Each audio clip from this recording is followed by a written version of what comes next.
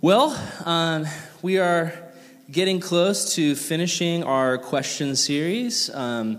We actually have this one and then just one more next Sunday. And I've had a really good time going through it. If you haven't been with us, we've been basically talking about questions of the faith. So there was 1 week where we talked about free will, and do we even have free will, and does God control everything, or does he actually give us some options? There was another week this last Wednesday where we talked about Muslims, and how do we witness to them, and how do we lovingly show them the love of Jesus without being afraid of them. We've covered a whole bunch of topics, and today it is a series, or it is a question about heaven, hell, suicide, and God's plan. So a lot of kind of questions that kind of take a little bit more of a darker tone, but I think it's important for us to address these questions because I think these are questions that young people have, obviously because you guys have been the ones sending them in. And if we don't talk about this, then a lot of times it can just lead to more doubt and more confusion. So I just want to,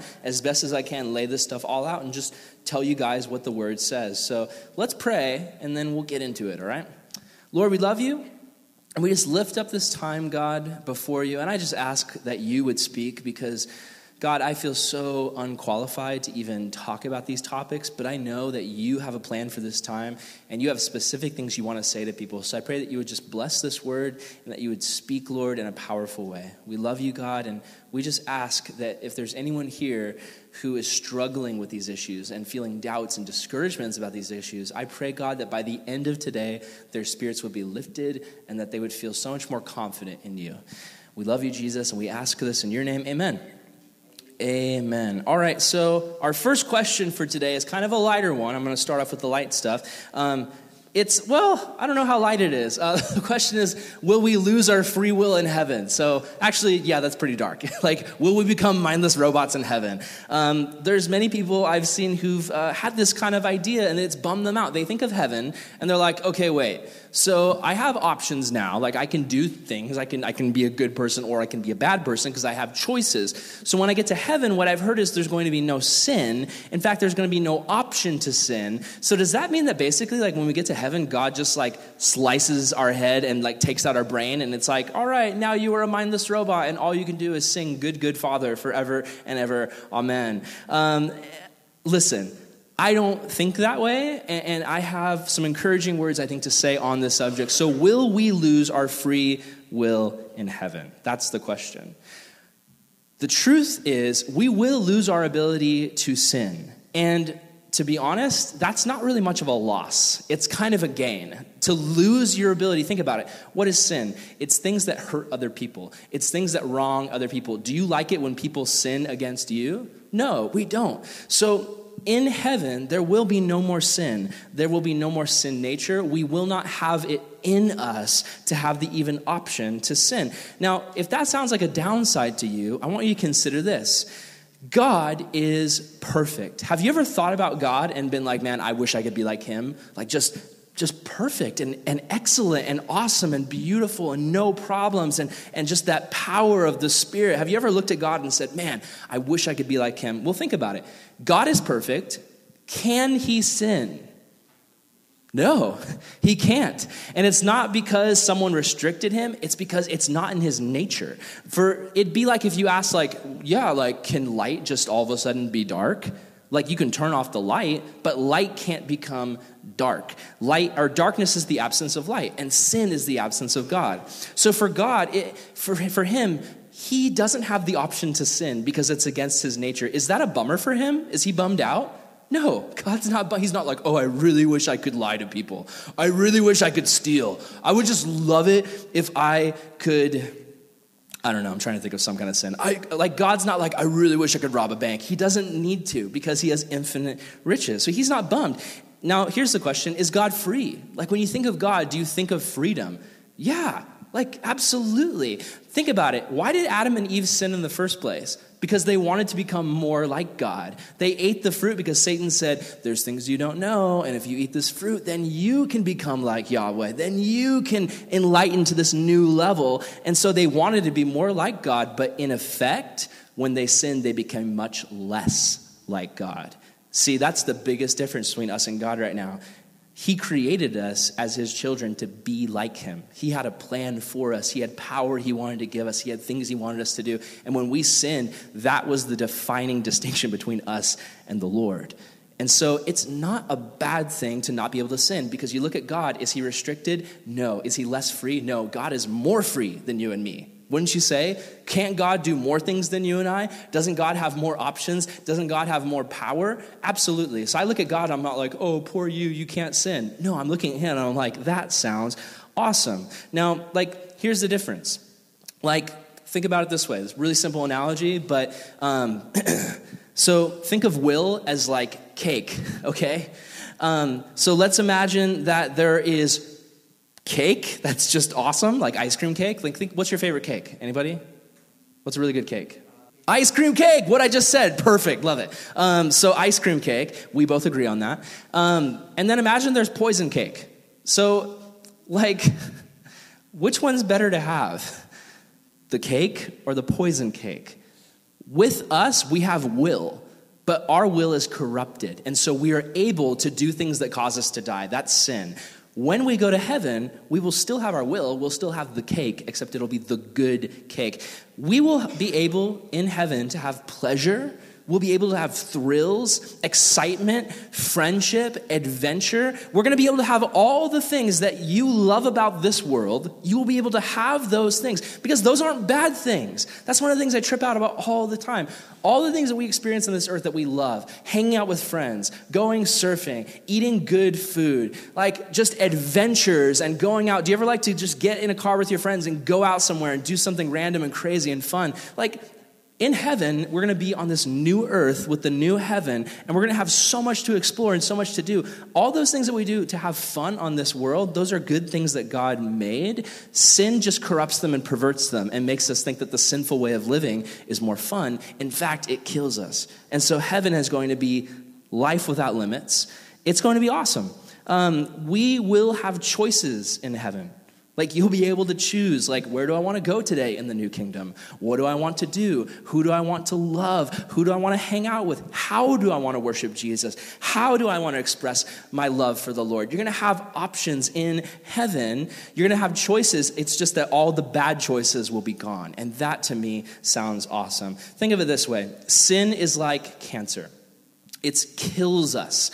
It is not good. It corrupts the body. That's what cancer does. It corrupts your body and it kills you until, like, cancer will keep killing you until you're completely destroyed. Sin is the same way. In heaven, the cancer of sin will be removed.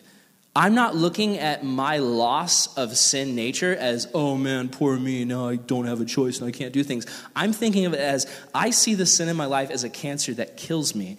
I want that completely removed so that I can live an even more free life. So that's my answer to that question. I hope it makes sense.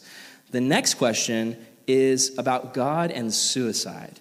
This is a really heavy question that I think a lot of people your age wonder. I know for certain that I've wondered it. What happens?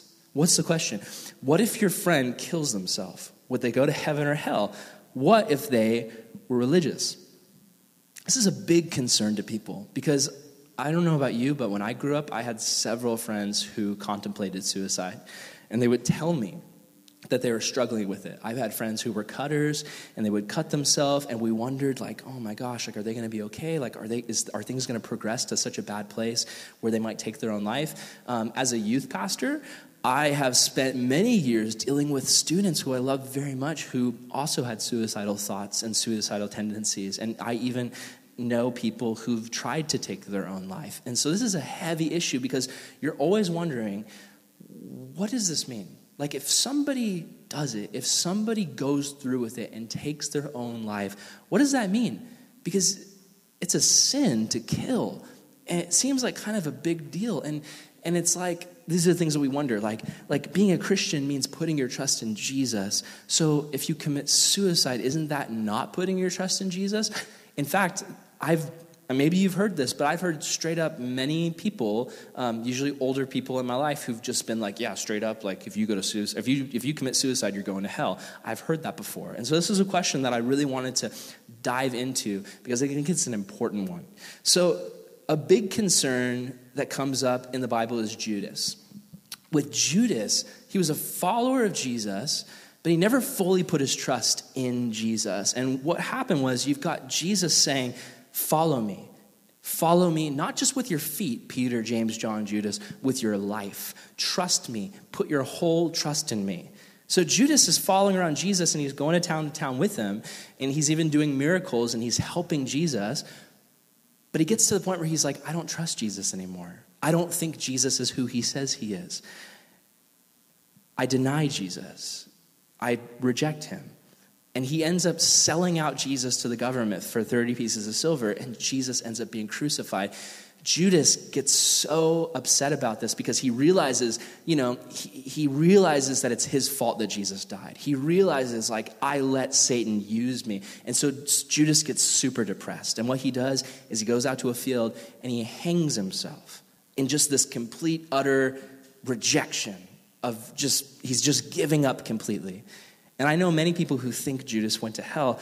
I'm inclined to think so, but not because he committed suicide. To me, I'm inclined to think that Judas was lost because we see that he never fully put his trust in Jesus. He never fully said, Jesus, you're the Messiah, you're the King of Kings, you're God. He didn't believe those things about Jesus. It was evident. So what does that mean?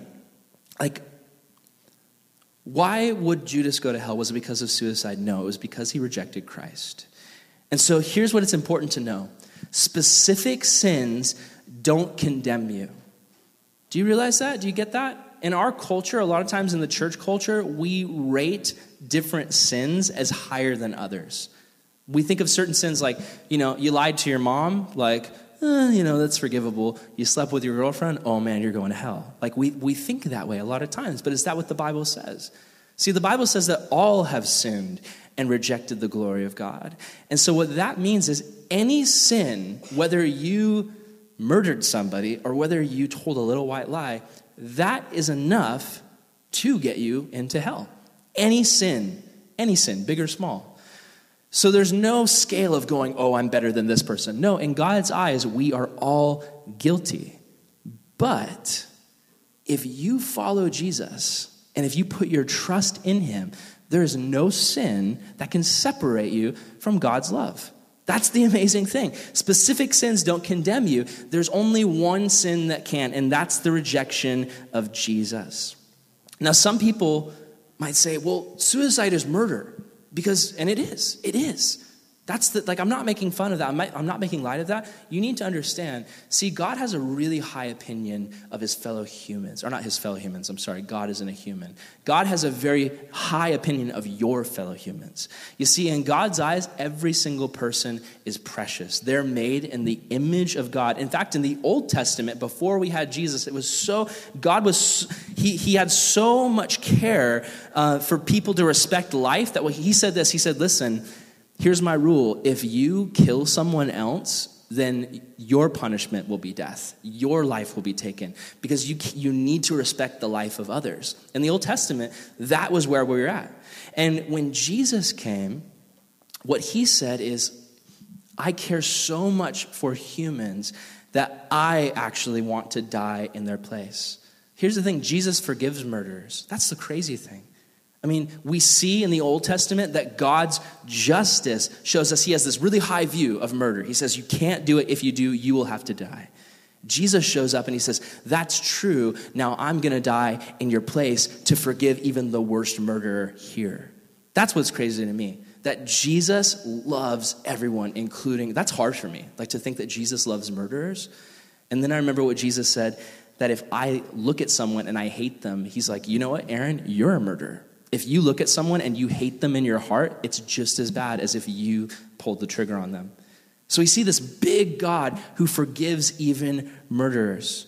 Now, in Mark 3, verse 28 through 29, we see Jesus says this, truly I say to you, all sins will be forgiven all sins will be forgiven the children of man, but whatever blasphemies they utter, but whoever blasphemies against the Holy Spirit never has forgiveness, but is guilty of eternal sin. This is the verse about the unforgivable sin. And this is one I tripped out about a lot of times, because when I grew up, I thought of the word blasphemy as just cussing. That's what I thought. It was just like cursing. So I was like, okay, so the only sin that's unforgivable is if I cuss and then like say Holy Spirit. And then immediately my brain thought of a cuss word and then Holy Spirit. And I was like, oh my gosh, I'm going to hell. I didn't even mean to do that. My brain just did it. Oh no. And that's what I thought. I thought it was just, if you swear in church, that's the unforgivable sin. Here's what it means. That word, that phrase, blasphemy against the Holy Spirit. So this is the unforgivable sin. If you blaspheme against the Holy Spirit, what that biblical word means is if you reject the Holy Spirit. If you completely don't want anything to do with the Holy Spirit. And this makes sense, because think about it. Whether you're a liar, a murderer, an adulterer, whether you're sleeping around, whether you're looking at porn, whether you're hating people, whether you just have hatred and bitterness in your heart, whether you are stealing and lying to your parents, and just all these things that as humans we do because at our heart we're wicked. If you do these things, you can be forgiven. Jesus says, listen, I hate your sin like a doctor hates the cancer in a patient, but he loves the patient, and he wants to remove you of the wicked things in you. And so the blasphemy of the Holy Spirit, what that is it's you, if you die, and at the end of your life, you're like, Jesus, I want nothing to do with you. I don't care. I don't care. If that's your heart, that's the only sin God can't forgive. Because you haven't accepted Jesus into your life. You haven't said, Jesus, I can't do it on my own. I need you. That's the one thing he can't forgive. And he wants to forgive all of our sins so bad. But he's saying to you, not like, listen, don't blaspheme me, or don't speak blasphemies against me because I will hate you and I won't forgive you. No, he's like, listen, if you reject me, if you die without accepting me, that's the one thing I can't save you from. You have to make the choice. So that's the unforgivable sin. If someone commits suicide, we might say, aren't they rejecting Jesus by committing suicide? If they kill themselves, aren't they saying, Jesus, I reject your plan for my life, so now I kill myself? We might say yes, but what about a true Christian who commits suicide? See, someone like Judas who rejects Jesus and says, Jesus, I don't need you. I don't want you. I'm just so fed up with myself. I hate myself. And they commit suicide. I believe, yes, they would go to hell. And that's tragic. I don't say that like, oh yeah, they deserve it. No, I say that as, that's so sad that someone would reject Jesus and kill themselves. But what about a Christian, a true Christian who commits suicide? Why do people commit suicide? Because of depression, guilt, lies, and the temptation to give in to sin. Now here's the question. Do people who commit other sins experience those things? Christians who steal, Christians who sleep around, Christians who give into drugs. Listen, I've been doing this for a long time. I've met so many people who love Jesus, but they've fallen into sin. I'm thinking of people I know who've fallen into hard drugs. What led them to it? Depression, guilt, lies, and temptation from the enemy. So the same symptoms. And those things break God's heart. But here's the thing. If somebody is a Christian and they're led by the enemy, they're tempted and they go through depression and struggle and the enemy's tempting them, sleep with her, sleep with him, do these drugs, lie to your parents, and they give into temptation, does that mean that Jesus says that's unforgivable? No. Absolutely not. Well, some people then might say, but you know what? That's the sin that they commit right before their death. So it's kind of their last thing that they do before they die, so they'll go to hell, right? Well, I don't think so. You see, Jesus paid for all sins on the cross, past, present, and future. So if I'm a Christian and I'm walking with Bobby, and Bobby asks me something and I tell him a lie, and then I get hit by a truck 2 seconds later, does that mean that I'm going to hell? Guys, I don't think that God's grace is that small. God paid for our sins, past, present, and future. The question is not if the person who dies is in sin. It's have they put their trust completely in Jesus. Here's the reality. Christians make horrible mistakes. Somebody who is committing suicide, who is a Christian, who's just going through the darkest moment of their life, and they're struggling, and they're dealing with this darkness, and they're just having such a hard time, and they don't want to do it, but they give in, and they kill themselves. It's so tragic, but listen, guys, I think God's grace can cover that, because here's what Romans 8:37-39 says. We are more than conquerors. We are more than conquerors through him who loved us. For I'm sure that neither death nor life, nor angels nor rulers, no things present nor things to come, nor powers or height or depth or anything else in all creation will be able to separate us from the love of God in Christ Jesus our Lord. You see, I think if I were to die and my last thing I did was a sin, whether I lied to somebody or whether I took my own life, I do not think that if I trusted in Jesus, but I had a moment of weakness and I gave in temptation and I sinned, I don't think that God would cast me out, because his love is bigger than that and it's greater than that. Now, here's the other side of the coin, though. So if you're here today and you struggle with suicidal thoughts and you've ever wondered, like, will I go to hell? Will I go to hell? I don't think so. If you put your trust in Jesus, I don't want to tell you that. I don't want to tell you that you'll go to hell, because I don't think it's true. If you're here today and you don't trust Jesus and you kill yourself, then yes. But if your trust is in Jesus and you make a mistake, his love is big enough to cover that. Here's the other side of the coin, though. Suicide is terrible. It is something that is so just wrong, fundamentally. It's giving in to Satan in one of the darkest ways that we can, because God has such a plan for your guys' life. Before you were born, he knew you, and he had this vision for these things that he wanted to do in and through you, these great things he wanted to accomplish, these great things he wanted to bring you through, blessings. You see, life is not all about just getting to that future heaven. God has a plan for you here and now. He has a life for you. He has things that he wants to do to use you. And if you struggle and you just want to give up, the Lord would say to you, don't give up. Don't end it. Because I am just beginning my good work in you. And you're going to miss out. And you're going to hurt so many people. I've seen suicide wreck families. I've seen moms who 15 years later still are just every day just like lost in sorrow because their son or daughter took their life. And friends torn apart. And it's one of the worst things you can do to the people around you. And so if that's you, if you're here today and you struggle with suicidal thoughts, listen, I know students here who've gone through that and they've come out the other side, and they could help you. They could talk to you and say, I was where you were and I got through that. We have pastors and counselors and people who can help you if you struggle with that. No one should have to go through that alone. And you will never be judged by me or one of the leaders here if you struggle with those things. We will only throw our arms around you and hug you and say, we love you. Let's pray. Let's get through this. You're not alone. So you need to know that. Suicide is one of the worst possible things you can do. But I think God's grace is so big that it can cover it.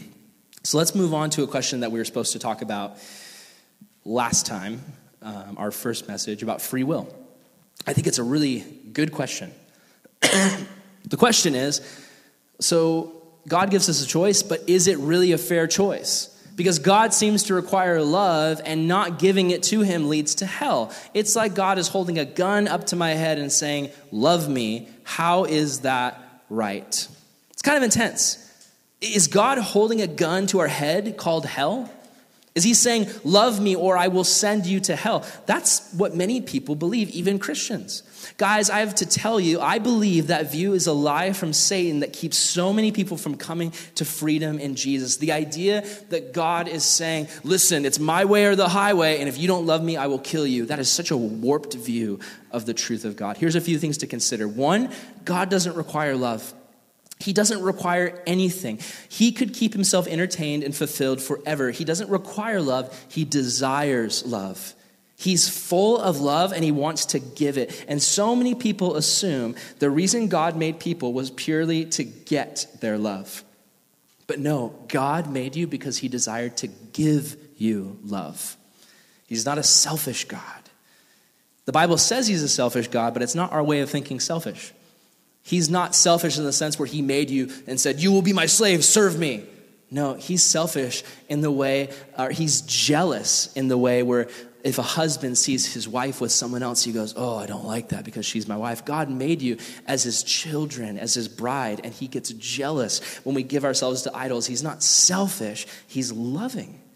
And I know I mean, if you doubt that you need to know this, if you doubt that you need to know that God desires to give you love, you need to know this. God knew before he made people that he'd have to die for them. Have you ever thought about that? Before God made us, he knew the cost. He's like, I'm going to make humans. What'll happen? Let me use my God vision. Oh, snap. Like, they're going to be terrible. They're going to sin. I'm going to have to die on the cross for them. He knew that before he made us. How can you call him selfish when you understand that? Who does that? If I knew that I had if I was going to have a baby and I could look into the future and I knew that it would grow up to stab me to death, I would not have that baby. I would adopt. I would not have that kid. God knew and he didn't care. He said they're worth it. Romans 5:10 says, for if while we were God's enemies, we were reconciled to him through the death of his son, how much more, having been reconciled, shall we be saved through his life? I love that. Another aspect of the question is, do we really have a choice if the alternative is hell? Think about this. Does the existence of consequence remove your ability to choose? Think about it. Does the existence of consequence remove your ability to choose? A man who steals a car knows there's a huge chance he will get caught and punished. However, he still has the ability to choose to steal the car or not. Listen, God is the source of all life and beauty and truth. He doesn't force us to be with him. So if we choose not to, what is the consequence? What will be missing? Think about it. If God is full of life, love, beauty, and truth, if God is the source of life, love, beauty, and truth, if we choose to cut him out of our life, what will our life be missing? Life, love, beauty, and truth. He's the source. It's like if I cut Kellogg's out of my life, can I still have awesome cereal? No. He is the source. We're left with what? Misery, unfulfillment, and hell. How do we go down that road? By lying to ourselves. You see, the car thief is living based on a lie. He is stealing because in his brain, he's convinced himself, I won't get caught. Listen, without God, we are living out a lie. We tell ourselves, I can stand in a fire and not get burned. It's just not true. Speaking of fire, I think we should take a moment to talk about hell for a second. Now, there's a guy that I like. I read his book. His name is Joshua Ryan Butler, and he has some interesting thoughts about hell. I want to show you guys his video and kind of his point of view, and then I'm going to take some time to kind of unpack my views as well. So here it is. I think this is a good way to kind of shift our perspective on hell. So we're going to watch this video, and then we're going to unpack it through the rest of the teaching. Many of us fear hell is a skeleton in God's closet, an underground torture chamber that looks like this. Well, that's not quite right. Okay, well, you probably have this picture that right now I live here on earth. And one day I'll die, and God will either send me up to heaven or down to hell. The problem is, this isn't how the Bible actually talks about it. In the Bible, the story goes like this. Heaven and earth are created as good by God. However, when we rebel, they're then torn apart by the destructive power of sin, death, and hell. But God is good, and he's on this mission to reconcile heaven and earth, to bring back together what hell has torn apart. Jesus' word for hell is Gehenna. It's a valley outside the city of Jerusalem, and it was a place known for child sacrifice. People would go outside the city, light the flames, and murder their children in this really distorted religious practice. And it's interesting to note, the flames of Gehenna were lit by human hands, and the people killing their kids were going back into the city to sleep at night. So for the prophets, Gehenna became the symbol for idolatry and injustice, and what's wrong in Jerusalem and in the world as a whole. But the hope of the prophets was that God was going to return one day as the good king to redeem Jerusalem and kick out all the rebellious, destructive powers outside his city. The reason hell's destructive power is kicked outside the city is because it stands opposed to the good and redemptive things God wants to do inside the city. So we see that hell's location is not underground, it's outside the city. And its purpose is not torture, it's protection. But is it a chamber? The irony is that we want hell. We want life without God, and we choose destructive things all the time that are tearing our world apart. Take sex trafficking, for example. Most of us want that out of God's world. I spent a summer overseas working against it and was disgusted by the exploitation of kids for sex. But as I read my Bible, I realized Jesus wants sex trafficking out of his world too, only he takes it a lot more seriously than I do. I want to bring back the problem of sex trafficking. Jesus wants to dig out the root of things like pride, lust, rage, and greed, things we all struggle with. Luckily, Jesus' question for us is not, are you good enough to get into my city? His question is, rather, will you let me heal you? God wants to forgive. Hell's not locked from the outside. It's locked from the inside if we refuse to be healed. So, lots of people think of hell as a skeleton God's hiding, something that makes him look vindictive and vengeful, but I've actually found it to be one of God's greatest acts of mercy. Right. All right. So, let's talk about hell for a second. Let's break that all down. What is hell? The original question made it sound like God is holding a gun up to our heads called hell. Choose me or I'll throw you into hell. Let's talk about what hell even is. So what is hell? Hell is primarily, fundamentally, an existence without God. A life where God is not there, and an eternal destination, an existence where God does not exist anywhere. Hell is an existence without God. Now, hell is kind of mysterious in ways. There's a lot of different verses in the Bible that talk about hell, and a lot of times there are these pictures that are being painted, these word pictures, and I think it's important that we draw those all together to kind of see what the Bible is saying. You know, Matthew 25, verse 41 says, "It is an eternal fire prepared for the devil and his angels." Now think about that. An eternal fire made for the devils and his angels. So was hell designed for humans?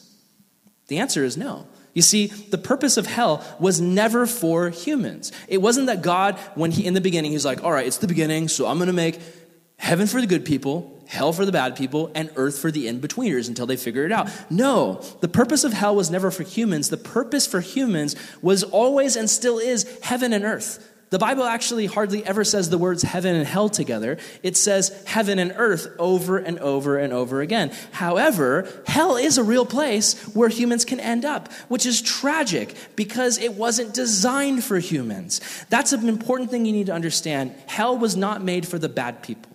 Hell was made for Satan and his demons. Humans, every human you see, was made for earth and heaven, which is so tragic that they might end up in a place they were never designed for. Hell does not sound good. I'm going to read you guys some verses about hell. The Bible paints pictures and glimpses of what it will be like. In Daniel 12, verse 1 through 2, it says, "Many of those who sleep in the dust of the earth, so many who are currently dead now, shall awake, some to everlasting life, and some to shame and everlasting contempt." That's interesting. What the Bible is saying is that no one is actually in hell right now. People who've died before you, and you've thought, oh yeah, he's probably going to hell. He's not actually there yet. He's in the ground. The Hebrews, there's a word that says hell a lot of times in the Bible in the Old Testament. A lot of times it's just the word Sheol, which means the grave. So the ground. But what this is saying is that one day the people who are dead will wake. The people who've sinned and not accepted Jesus will wake, and they will wake up not to everlasting life, but to everlasting death. That sounds terrible. 2 Thessalonians 1, verses 5 through 10 says, "When the Lord Jesus is revealed from heaven with his mighty angels in flaming fire, inflicting vengeance on those who do not know God and on those who do not obey the gospel of our Lord Jesus, they will suffer the punishment of eternal destruction away from the presence of the Lord and from the glory of his might." So everlasting destruction, eternal punishment. It does not sound great. Isaiah 6, 22 through 24, "And they shall go out and look on the dead bodies of the men who have rebelled against me, for the worm shall not die, and the fire shall not be quenched, and they shall be an abhorrence to all flesh." It's talking about this eternal state of just being alive but suffering. A lot of people I've heard when I was your guys' age was like, man, hell sounds better than heaven. Heaven's just going to be just stuck up religious people. Hell's going to be a party forever, man. That doesn't sound like a party.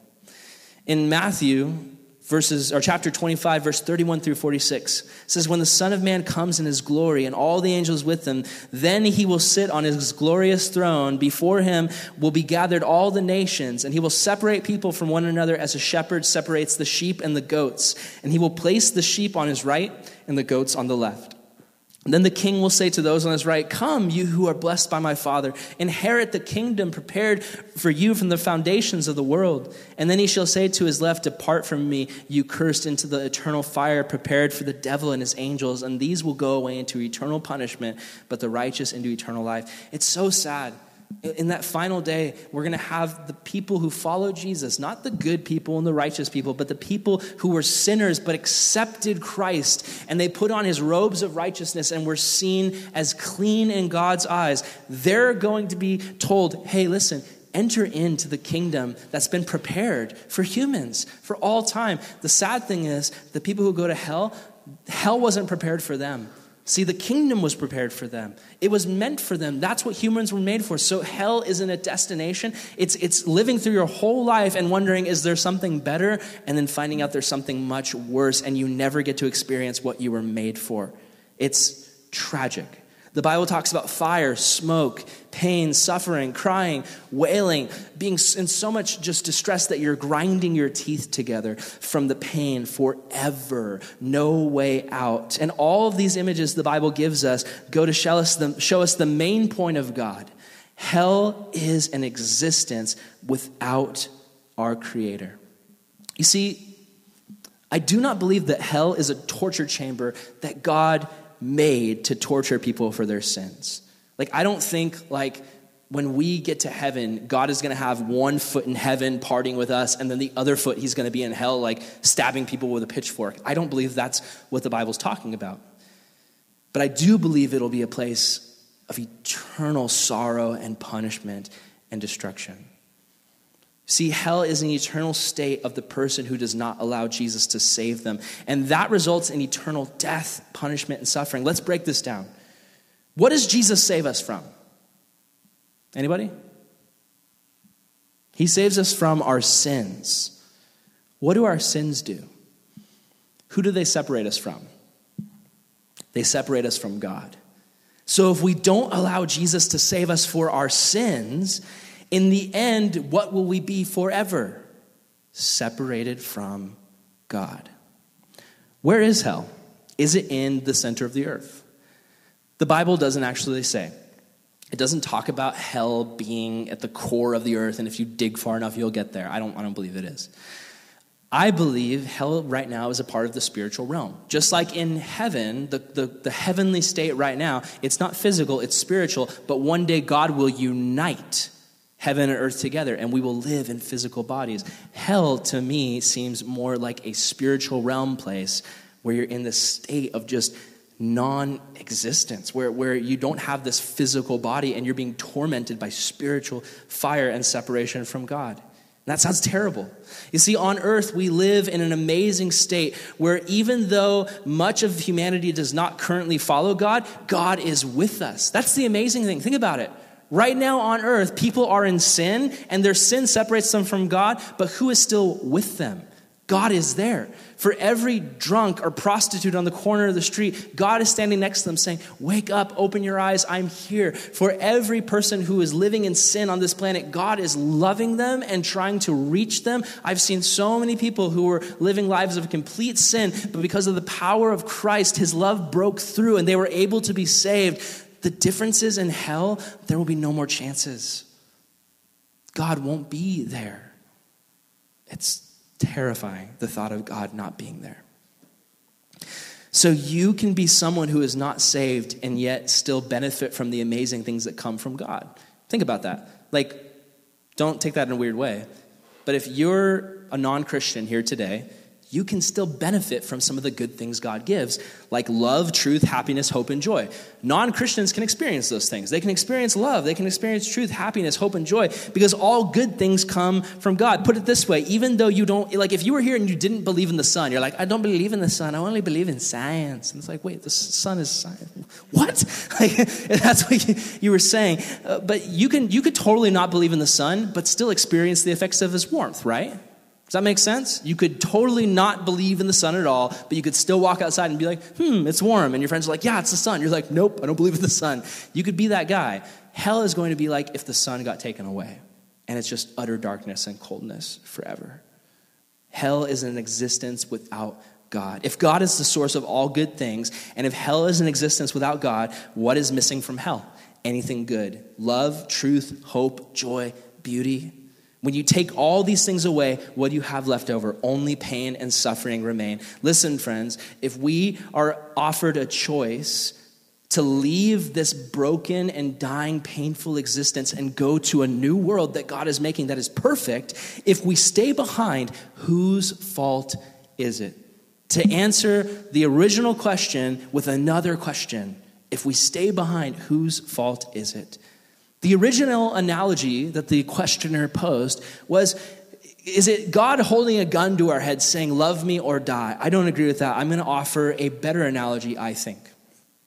Imagine that you, in this room, so like you guys, imagine that you represent all of humanity, and you're citizens of a kingdom, and it's a walled city, and it's a great city built by an amazing king. Are you with me? Are you guys imagining this? You're citizens of the kingdom, it's walled, it's awesome, you have this great king, and you have everything you could possibly want. You have all the food you could ever want, but guess what? You eat it, and you never get fat, so just like pizza all the time, and yeah, right? All your favorite food, but like it doesn't go straight to your hips. Like, be amazing, right? Ladies, and me, a guy who struggles with his weight, and any other dudes here who do. Like, I mean, some of you guys are like, I eat everything I want all the time, and it never affects me, and I'm awesome, and look at my abs. And I'm like, shut up. You're dumb. I'm jealous of you. Anyway, though, if that's you, I love you, but I am jealous of you. So anyway, though. So just imagine you're in this world where you can have anything you possibly want. You have all the food that you want. Nature is awesome. There's animals that are fantastic. You have money and all the clothes you could ever want, all the Jordans you could ever want. You have all the stuff you could ever want. You have great jobs that you actually enjoy. No school, but actually like good paying jobs. And just imagine your favorite thing. And it's like, now you're paid for it. Awesome. Video games. And I get $100 for every point I get. Awesome. And then, 4-day weekends all the time. Just fantastic, hanging out with your friends, amazing, just relaxing, amazing husbands and wives, like everyone you have a crush on right now. You're married, and it's awesome, and life is great, and you're getting ready to start having kids and start a family. You have so much time with your friends to enjoy life. Life without struggle. You're set. Imagine that perfect world. Who gave it to you? It's the king. Like, he literally dedicated his life to building this kingdom, this city where you could thrive, where you could just have an awesome life. And the king lives beyond the wall in a castle, but he built this bridge so that he can come spend time with you, and he comes every day. He's the best king. He loves his people. He always makes sure everyone is cared for. He's super fun and cool to hang with. He tells the best jokes and stories. And the king says to you guys, he's like, oh, guys, like, just imagine like after a great day of hanging out with the king, and you guys are cracking jokes and telling stories, and the king just bought everyone pizza. You're like, king, you're so rad. And the king's like, oh, I love you guys so much. And the king says, listen, guys, I got to lay down some real talk, some truth right now. Check this out, guys. You can do whatever you want here in my kingdom because it's our kingdom. I made it for you. But there's just one thing. See, there's this door on the south side of the kingdom. Don't ever open that door. And you're like, why? What's in the door, king? And he's like, trust me. Really bad stuff will happen if you open that. In fact, you'll all be dead meat if you open that door. Like, just don't touch it. Just no touchy. No touchy on the door. Don't do it. Now pause. Is the king threatening to kill you if you open the door? Is he like, if you open the door, I will stab you in the face? Like, is that what he's saying? No. And you love him not because he's forcing you. You love him naturally. Like, let me ask you, the people in your life, why do you love them? It's probably because they're awesome, right? Because they're your friends and you enjoy hanging out with them and they give you stuff and they bless you and they take care of you. Like, those are the kind of people in my life that I love. People who are good friends. So the king, you don't love him because he's forcing you. You love him because it's a natural outflow of how awesome he is. You're like, this king is the best. He gave me everything. He's amazing. So you're like, I don't need to think about it. But then you start thinking about that door, okay? You guys in the room, okay? Remember, this is you. So you're in the city and you start thinking about that door. And a few of you guys decide, anyone want to volunteer to be the bad guy in this scenario? Angela's like, guys, but what about that door? I mean, maybe the king's got some really sweet stuff in there, like even better pizza? I don't know. And you guys start talking about it, and you're like, oh my gosh, like what is in that door? Maybe the king is hiding some pretty cool stuff.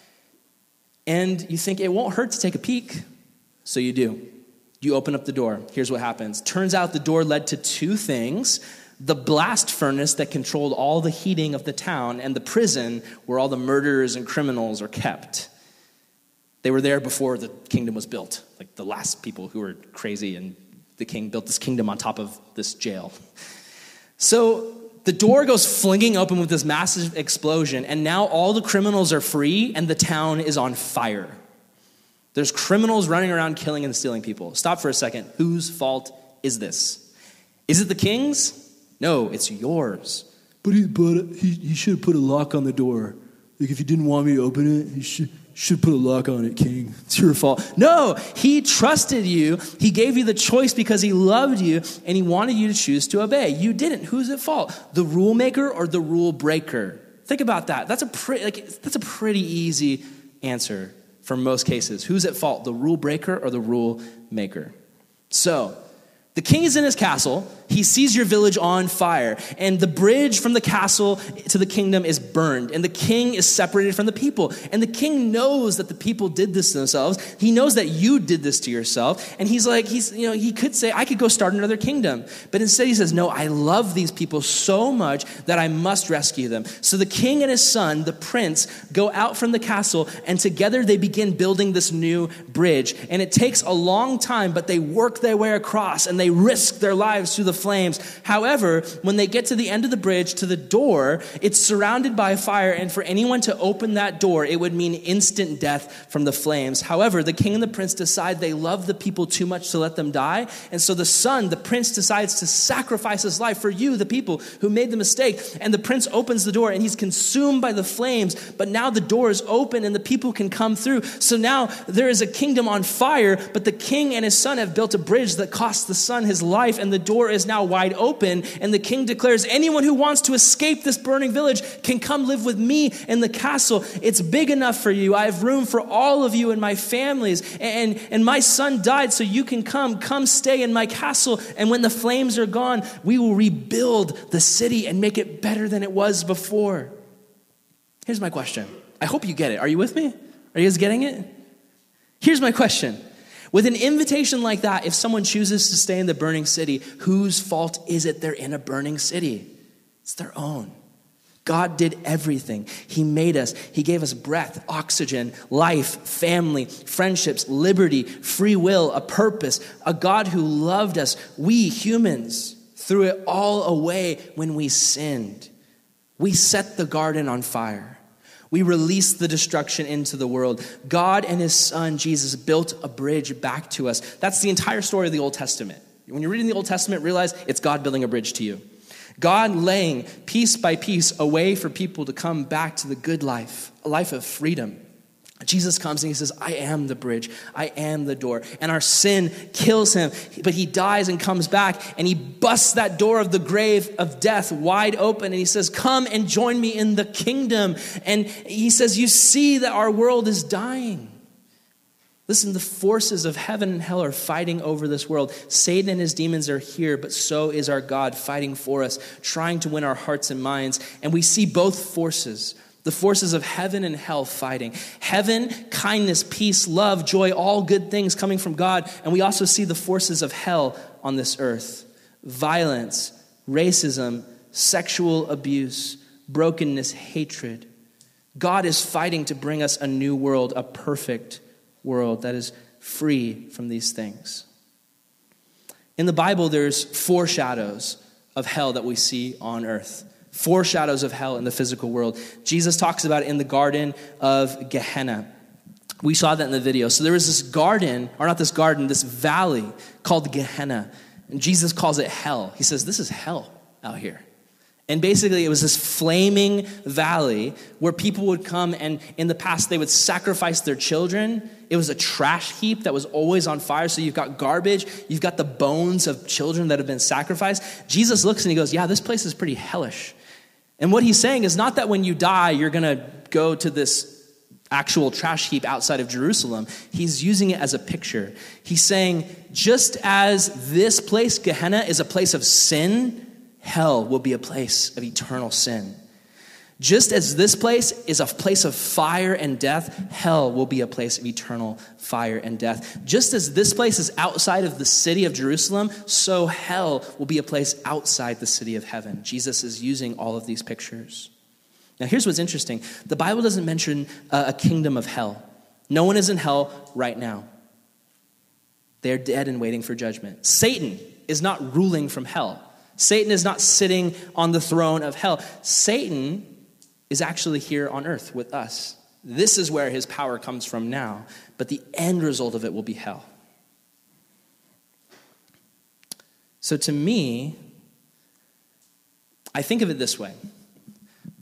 I think of it like this. Like, is Germany a place or a force? You might say a place. Like, oh, it's this actual physical place where you can go. But there's different ways you can look at it. For instance, if you go to Germany and you're hanging out in Berlin, you're like, oh, Germany is a place. However, if you're a Jew in the 1940s and you're being attacked by the Nazis, Germany, like if you're in Holland or Sweden and Germany flies by and drops bombs, you're looking at Germany and you're like, Germany's not just a place, it's a force. It's coming against me. Hell is the same way. It's a physical place that we go when we die if we do not follow Jesus, but it is also a force of evil. And we see the forces of hell constantly working in our life and in our world. For instance, right now, there are mothers in Haiti, and they've run out of flour, and they're forced to make cookies for their children out of mud. That's a place where we see glimpses of hell on earth, glimpses of what that future place is going to be like. We see women stoned to death in Afghanistan for adultery. That's a place where we see things of hell here on earth. We see infants dying every 30 seconds of malaria in Africa. Totally curable disease, but they don't have enough help. That's a place where we see hell winning on earth. We see 6-year-old girls in Thailand who are sold for sex and prostitution. That absolutely is a place where we see the forces of hell working on earth. In fact, here's just a few ways that the forces of hell invade our world. Through war, through racism, through abortion, that's such a big deal. So many babies every year killed, sacrificed on the altar of convenience. We see idolatry constantly, people worshiping things that aren't God. People putting so many things, their money, their politics, their stuff over the Lord. Their musicians and their concerts and their movies and their celebrities. There's so many things that we can put before the Lord, and all of these things advance the kingdom of hell. In fact, think of it this way. There's ways that we could advance the kingdoms of the world. That's what the Bible calls it. The Bible never actually says the kingdoms of hell. It says the kingdoms of this world. So Satan is the kingdom. He's the leader of the kingdom of this world. Jesus is the leader of the kingdom of heaven, which one day will come and restore the world to what it was meant to be. But right now, this world is ruled by the dark powers. So how are ways that we can advance the kingdom of the world, which really is the kingdom of sin and hell? Well, one, refusing to love others. And I didn't put these circles in specific countries to be like, I'm really bad with geography. What would this be over here? It's like the UK, right? Europe? You're like, Europe's really bad at disobeying their parents. Like, I don't know.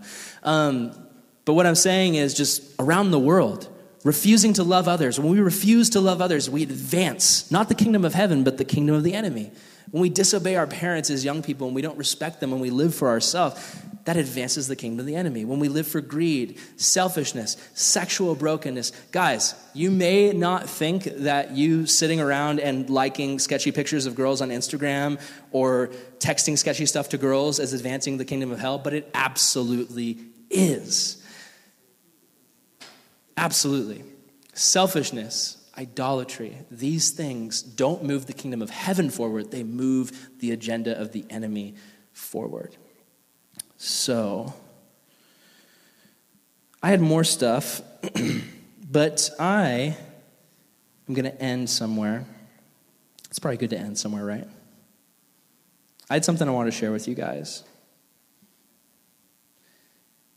Does that make sense? Do the things I'm saying about hell make sense to you guys? Yeah? I'm trying to move you guys past just this typical understanding of, Heaven's the bright place, hell's the fiery place.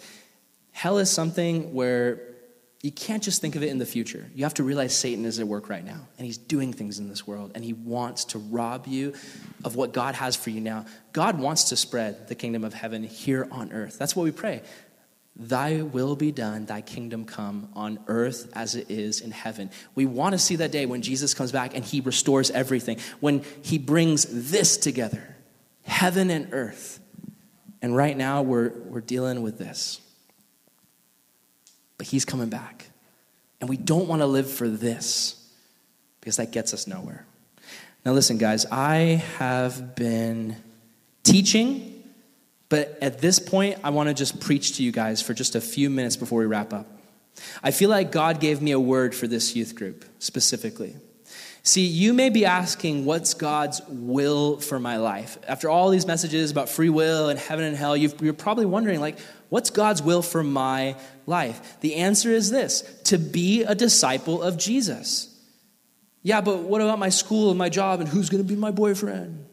I'm speaking from the girls' perspectives, not from the guys. Listen, God has a plan for that too. Who's going to be my boyfriend? No, nobody. Absolutely nobody. God has a plan for those things, but that's not the focus. If that's your focus, you're never going to be happy until you realize that God's overarching plan and purpose for you is to be a disciple. You will never have happiness in your life. Listen, please, if you're sitting there and talking to your friends, just give me a few more minutes because I'm wrapping up. Burn this into your brain. Disciple is a noun, not a verb. Listen, a follower of Jesus, that's something that you are. In fact, disciple is used 268 times in the New Testament as a noun. But we kind of think of it in the modern church as a verb. People often ask me, like, Pastor Aaron, who are you discipling right now? And in churchy language, what that means is, like, who do you take out to lunch and talk to about Jesus? But really, I think what I should be saying is, like, Aaron, who are you discipling? Nobody. Why? Because you can't disciple anybody. You either are or are not a disciple. Think about it. Use any other churchy word. Aaron, who are you Christianing today? Nobody. Who's Christianing you? Jesus? You either are or you are not a Christian. Aaron, who are you believering? Nobody. You either are or not a believer in Jesus. Aaron, who are you following?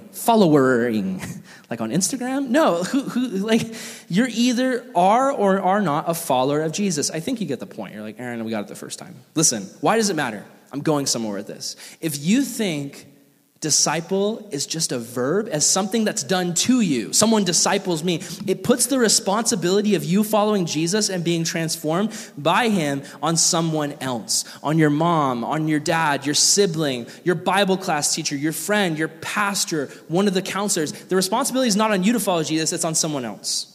And that's not all wrong. Listen, I'm your pastor and I love you guys dearly. I have a huge responsibility through my words and my actions in my life to teach you the truth and the ways of Jesus. But listen, I have seen students leave for lives of sin, rejecting following God and digging their life into a mess, and their excuse is, well, no one discipled me.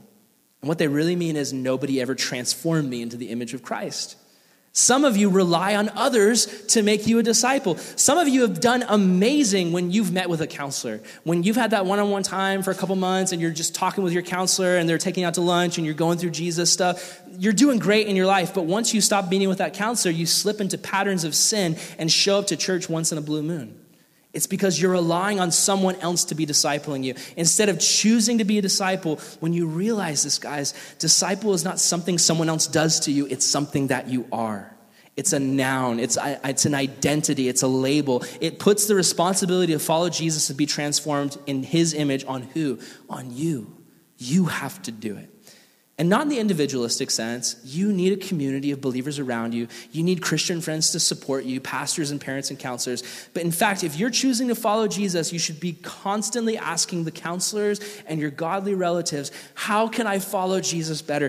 Do you know how often a student asks me that, honestly? Do you know how often someone comes to me and says, Aaron, like, how can I follow Jesus better? Can you pray for me? Like, I'm really struggling. Usually I have to pull people's teeth to get them to admit there's a problem, to say like, hey, I need help. It's rare. Usually I'm the one, and me and the counselors are the ones calling people and chasing after them and saying, hey, you haven't been to church in like 3 months. Are you okay? Like, I really think you should follow Jesus. Shouldn't it be the other way around?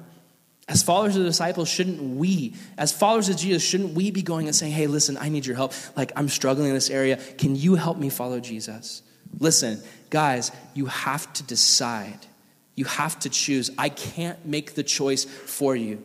I can't make you like Jesus. I can offer you a roadmap. I can walk on the path next to you. I can point you to the amazing godly people who have walked that path before you, who can help you along the way. I can say, hey, look, let's walk this path of Jesus together. But that's all I can do.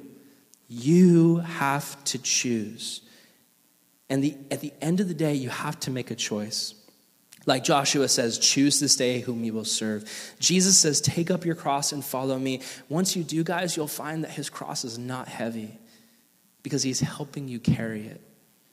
But you have to choose to let him. God has given you a beautiful gift of life and choice. Don't waste it. Choose to follow Jesus. Let's pray. God, I just admit that when I was growing up, I was so afraid of just hell in the sense of pitchforks and flames and devil horns. But now, God, the thing that scares me the most about knowing people are going to hell is that they won't have you. And they'll be separated from you. They'll be out in the cold, separated from warmth. They'll be in the darkness with no light forever. God, I don't want that for anybody. God, help us to choose to follow you so that we can help people who struggle, so we can help the suicidal kid follow Jesus, so we can help the kid who doubts follow Jesus, so we can admit that we're all not good enough, but Jesus is great and follow him. God, help us to be brave, not to be scared of hell, but to be brave in our confidence of you. God, because if we have faith in you, we don't need to fear hell. We're not slaves to fear. We're not slaves to sin. Knowing what you did, knowing how you saved us. God, if there's anyone here who still struggles and feels like, well, God's forcing me.